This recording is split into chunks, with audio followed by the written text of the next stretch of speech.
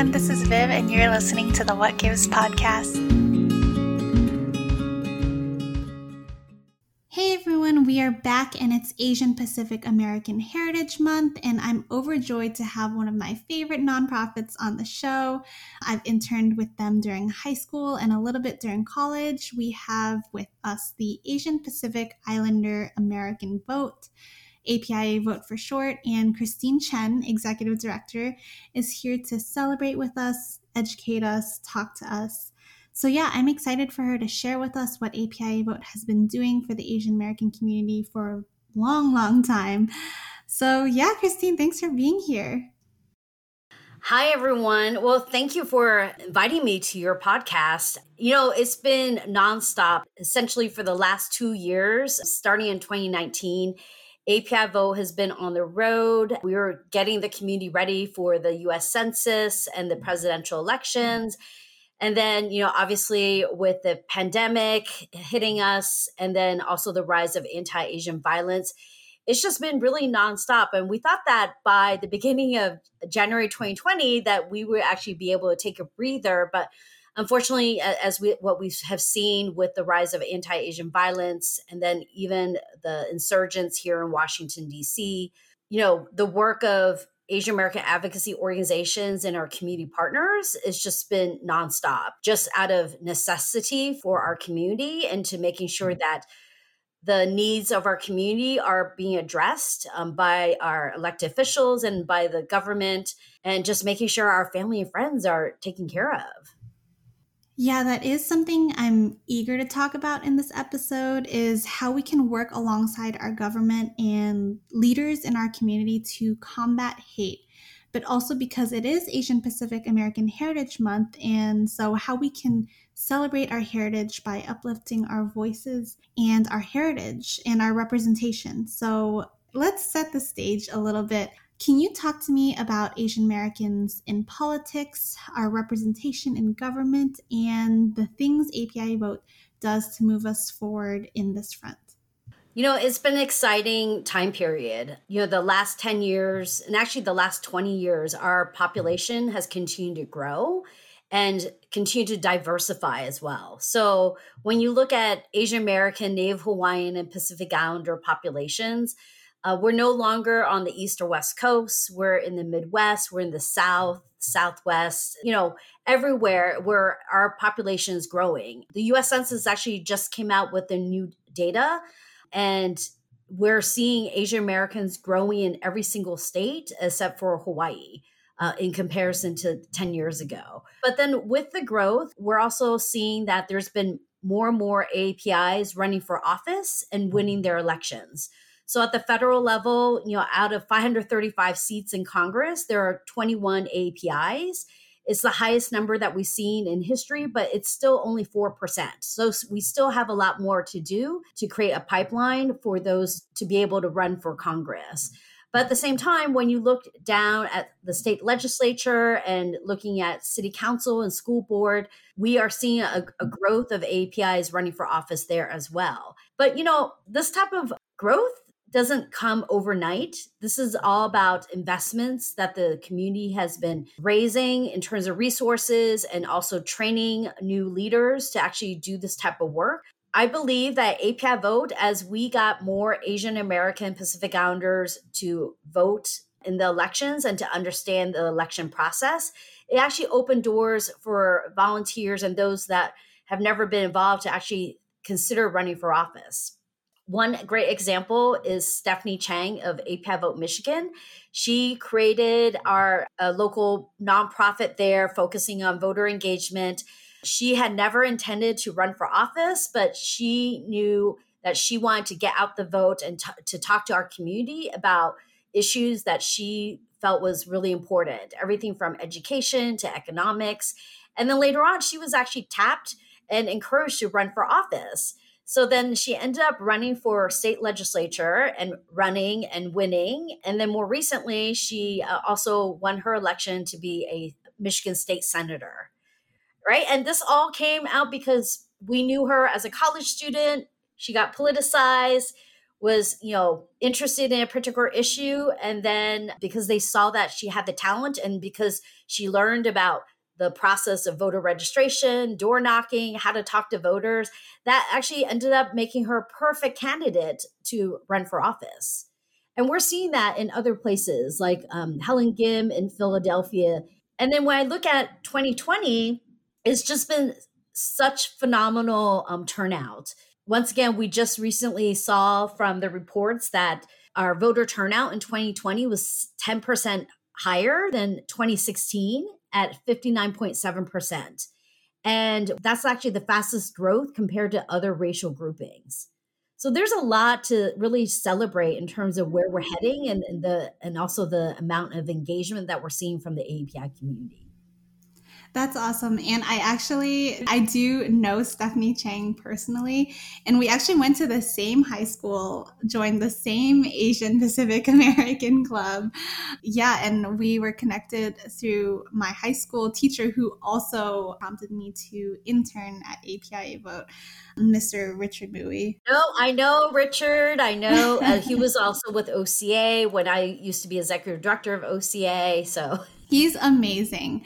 And I love hearing that story because she was not trying to run for office and she just became the perfect candidate and a great representative of our community. Yeah, I love following her. So I think that goes back to if we really create the right conditions and expose more of our community of different generations, different immigrant experiences to the process and really connect the dots in terms of how issues that you're facing day to day is really connected to government and to the decisions that elected officials make. I think then our community is going to be more invested in terms of getting more involved. I think 2020 is actually a great example because before 2020, we would have to spend a lot more time convincing our community the importance of voting. But because we were stuck at home in a pandemic, everyone was paying attention to the news, trying to figure out, can I go back to work? What are my elected officials doing to deal with this pandemic? Who is actually championing and working to ensure that we're safe as the rise of anti-Asian violence increase? So they're paying attention to these elected officials. So as a result, I think connecting the dots in terms of how things are happening in your own life and to politics, it was really easy because people were experiencing that. Now that we're in 2021, and unfortunately, because of what had happened in Georgia and the continuing shootings that we see across the country and harassment and violence, more APIs are actually leaning in people into their identity, into telling their stories. We've heard over and over again so many people saying that, oh, I used to be quiet. I would just take that remark or take that treatment and just ignore it. But now people are feeling that they no longer can do that because it's only creating the conditions for people to continue to be able to harass and take advantage of our community.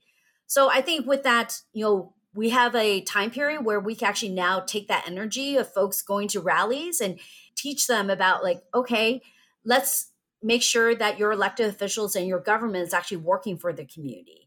What are your asks at the federal government? What are your asks at the state and local level to make sure that the conditions are there to make sure that we have safe communities? That's a great point. Our community is more vocal now and more aware of how politics and government plays out such an important role in our daily lives. Now, speaking about what our government can do for us, what are some of the things we can do with our local and state and national government pertaining to these hate crimes? Well, first of all, at the federal level, we've made headway on the Senate side for the Grace Meng's equivalent to the COVID-19 Hate Crimes Act, and then also the No Hate Act. And so now we actually have to get that passed on the House side. And so it is about reaching out to your members of Congress, asking them to endorse as well as vote for these hate crimes legislation for it to pass. But then at the same time, looking at your state and city level to see what type of hate crimes legislation is there. But besides hate crimes legislation, there's also a role that local government has in terms of resourcing agencies that deal with like education and making sure that Asian American curriculum is embedded and incorporated in K through 12 curriculum, or that we know that a lot of our communities are dealing with the trauma with the rise of anti-Asian violence. So can we have more resources be put into mental health and to ensure that these services are available for those who are limited English proficient? So there are different ways where when we're trying to address the impact that anti-Asian violence has had on our communities, it's not just about hate crimes legislation, right? It really is about what happens afterwards and what we could do moving forward to prevent hate crimes and the conditions to actually bubble up again. So we talked about researching and voting for hate crime legislation, adding accurate Asian American history in curriculums, and providing more mental health resources. Is that right? Is there anything else we can do? And by we, I mean those of us who are not well versed in the government and the politics driving these initiatives? You know, there's a number of things that as individuals you could do is, first of all, just even talking to your family and friends about what you're experiencing, what are you feeling, sharing your anxieties or sharing ideas that you have, and really invoking conversation with others, especially those outside the AAPI community. I think once again, when we're not talking about our experiences, then others, they think that they know you. They only know you in a one-dimensional manner, right? We want to make sure that individuals and family and friends and the greater public gets to understand the AAPI community in multi-layers. So having those kind of conversations is a start. But then honing in on those stories is actually a great way to actually engage with your elected officials.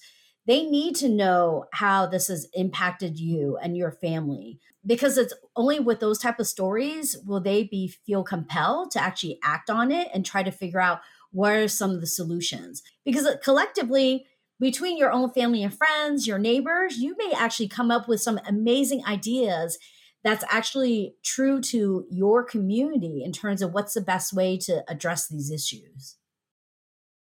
Yeah, I think having and starting conversations is great advice. I've actually started to do this within my own professional work, pushing the envelope in my own work space. Now, what are some API vote specific things we can do, alongside your organization? Well, besides the public policy avenue, I actually want to go back into what you were just talking about with corporations or businesses.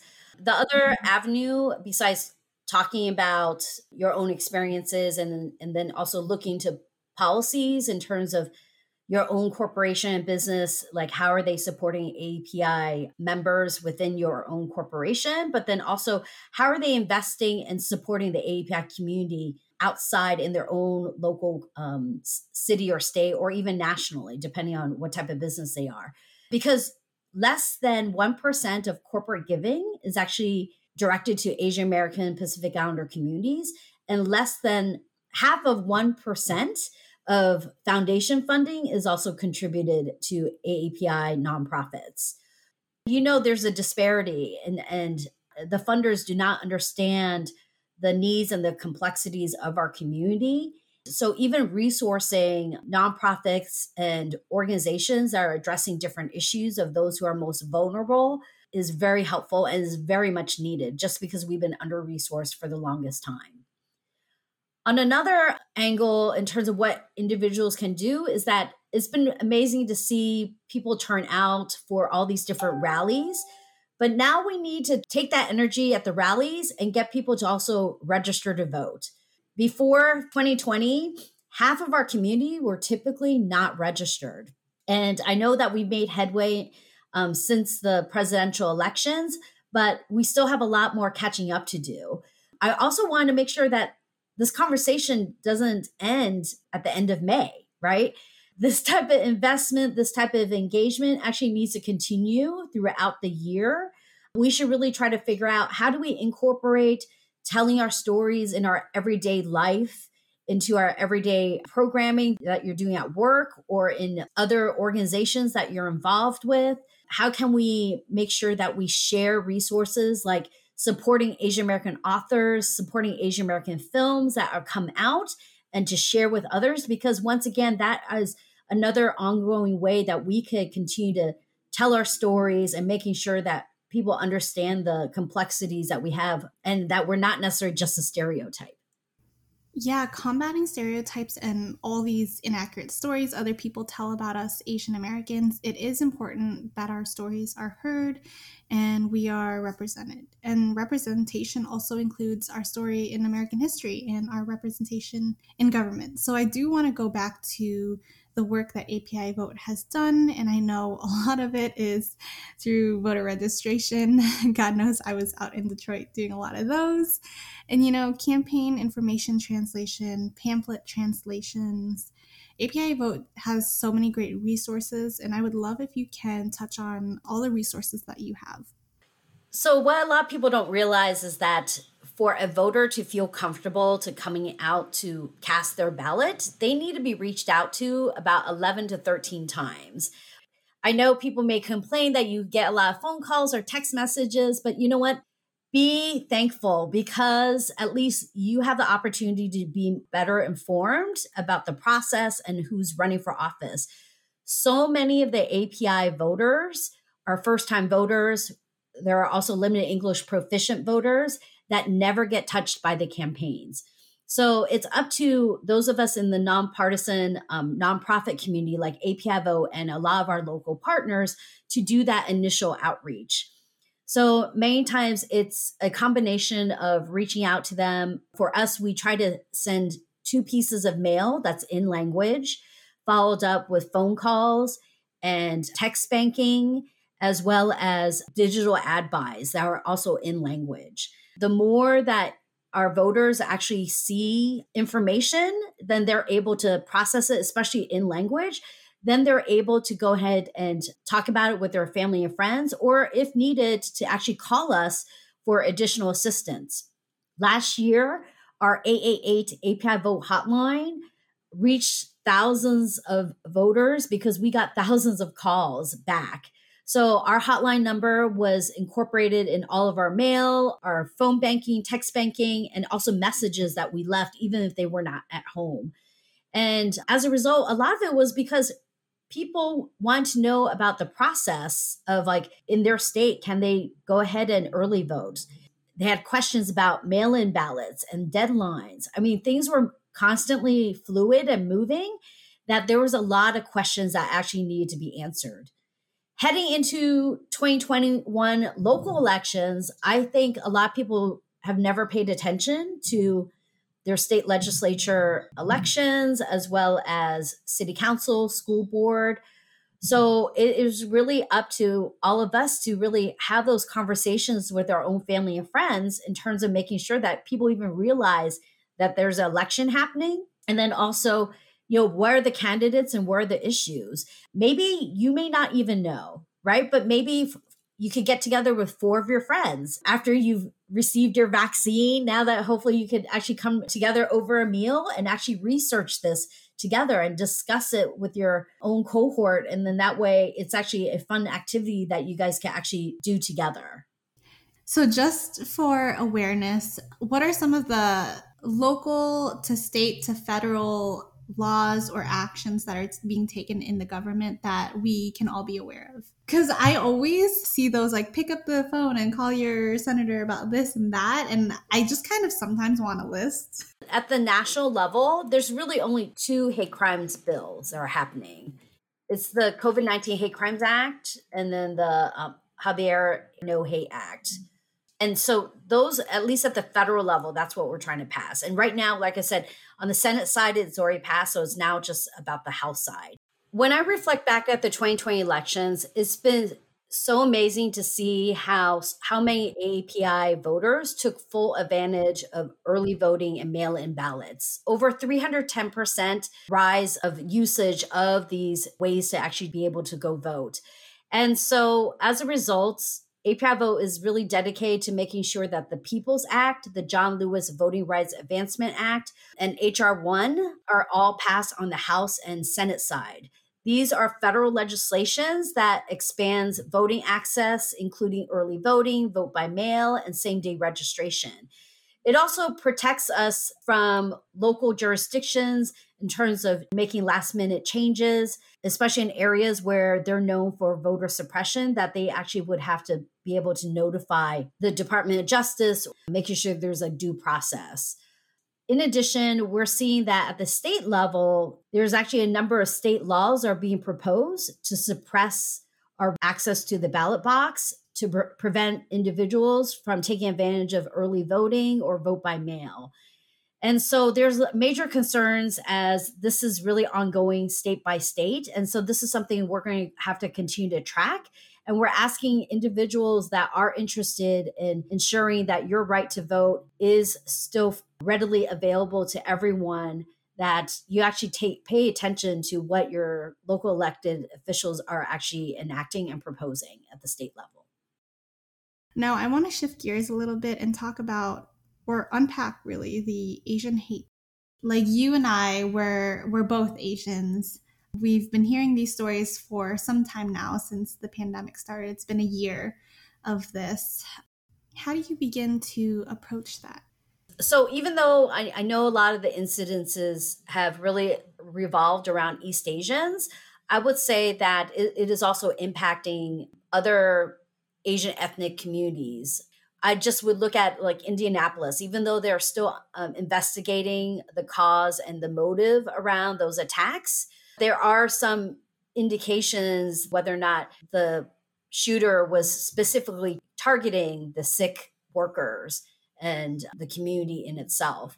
So, when we look at why are we so susceptible to this Asian hate, it goes back to what people think about the Asian American community. What are the stereotypes and what do they know or don't know about our community? One that a lot of people hear about is the model minority myth, right? Where it's just assumed that we're doing well, that we don't have any needs. And as a result, we're really looked at in a singular note and not necessarily understanding the diversity of our community, and that there actually are a lot of different layers in terms of our story there.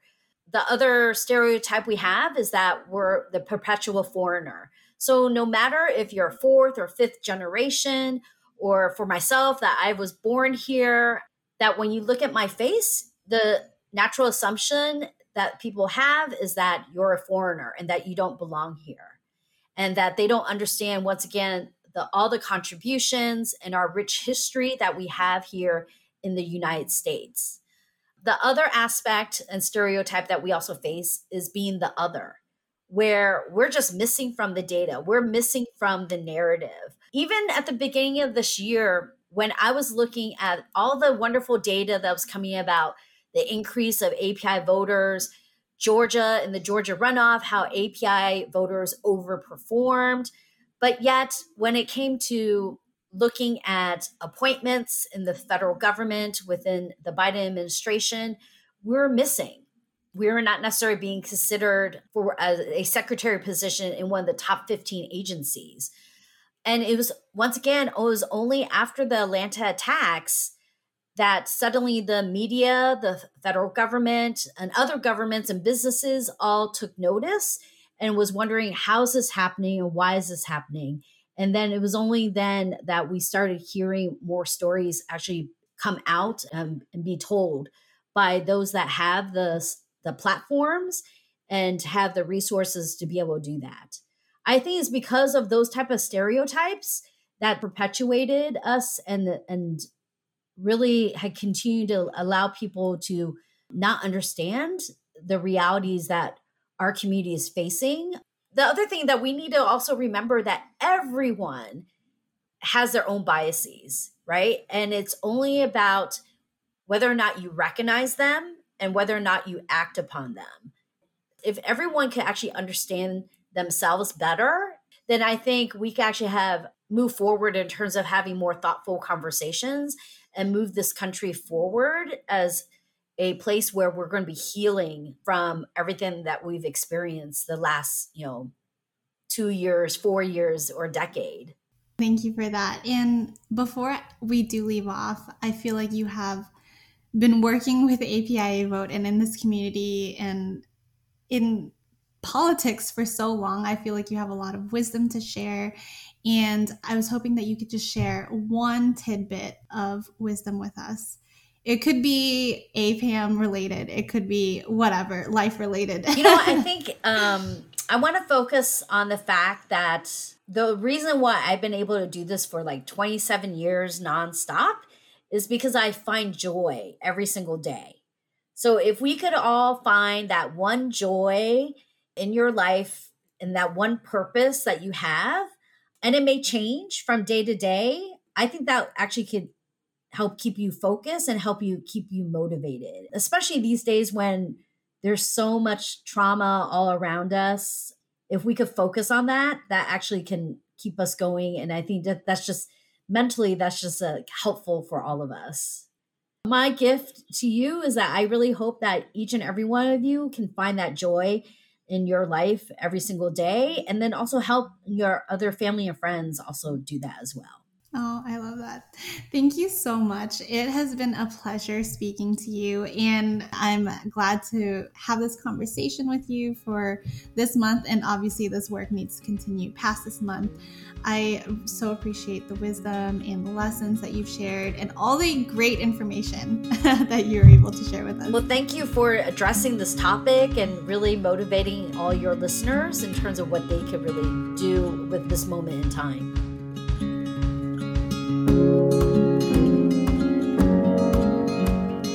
If you enjoyed this episode, please rate, review, subscribe, and share with your friends. For more information, head to our website at whatgivesproject.com. Thanks for tuning in, and we'll see you on the next episode.